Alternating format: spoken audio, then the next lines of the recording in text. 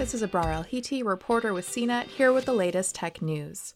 Just 2 years ago, Wall Street investors pushed Apple to $1 trillion market capitalization, making it the most valuable tech company in the world. Now, even in the face of the coronavirus pandemic, the market says Apple is worth twice as much.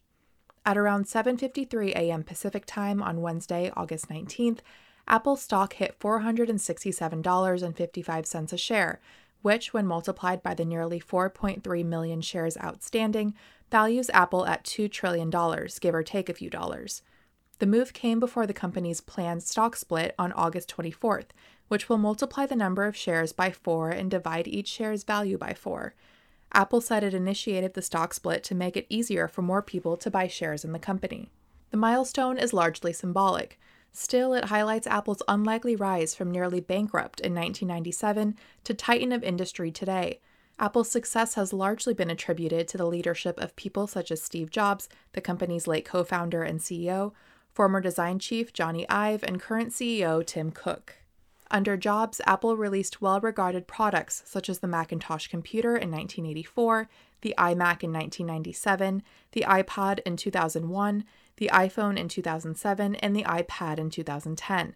Ive and Cook worked with Jobs after his other computer company, Next, was purchased by Apple in 1996.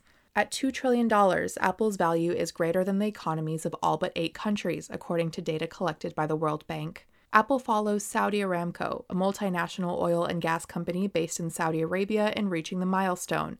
Saudi Aramco reached $2 trillion on its second day of trading on the Saudi Stock Exchange in December, after holding the biggest IPO in history, raising $25.6 billion in share sales. Cook has frequently said that investors looking for Apple to focus on stock performance rather than its products shouldn't invest in the company. The historic moment also comes before Apple is expected to release its highly anticipated 5G phone, supporting next-generation cellular wireless data speeds potentially 10 times faster than the rate at which phones can download today.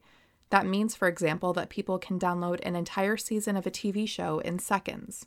Analysts say they expect that the upcoming device's new capabilities will touch off a supercycle of sales, with large swaths of iPhone owners and new converts purchasing the device. For more of the latest tech news, visit cnet.com.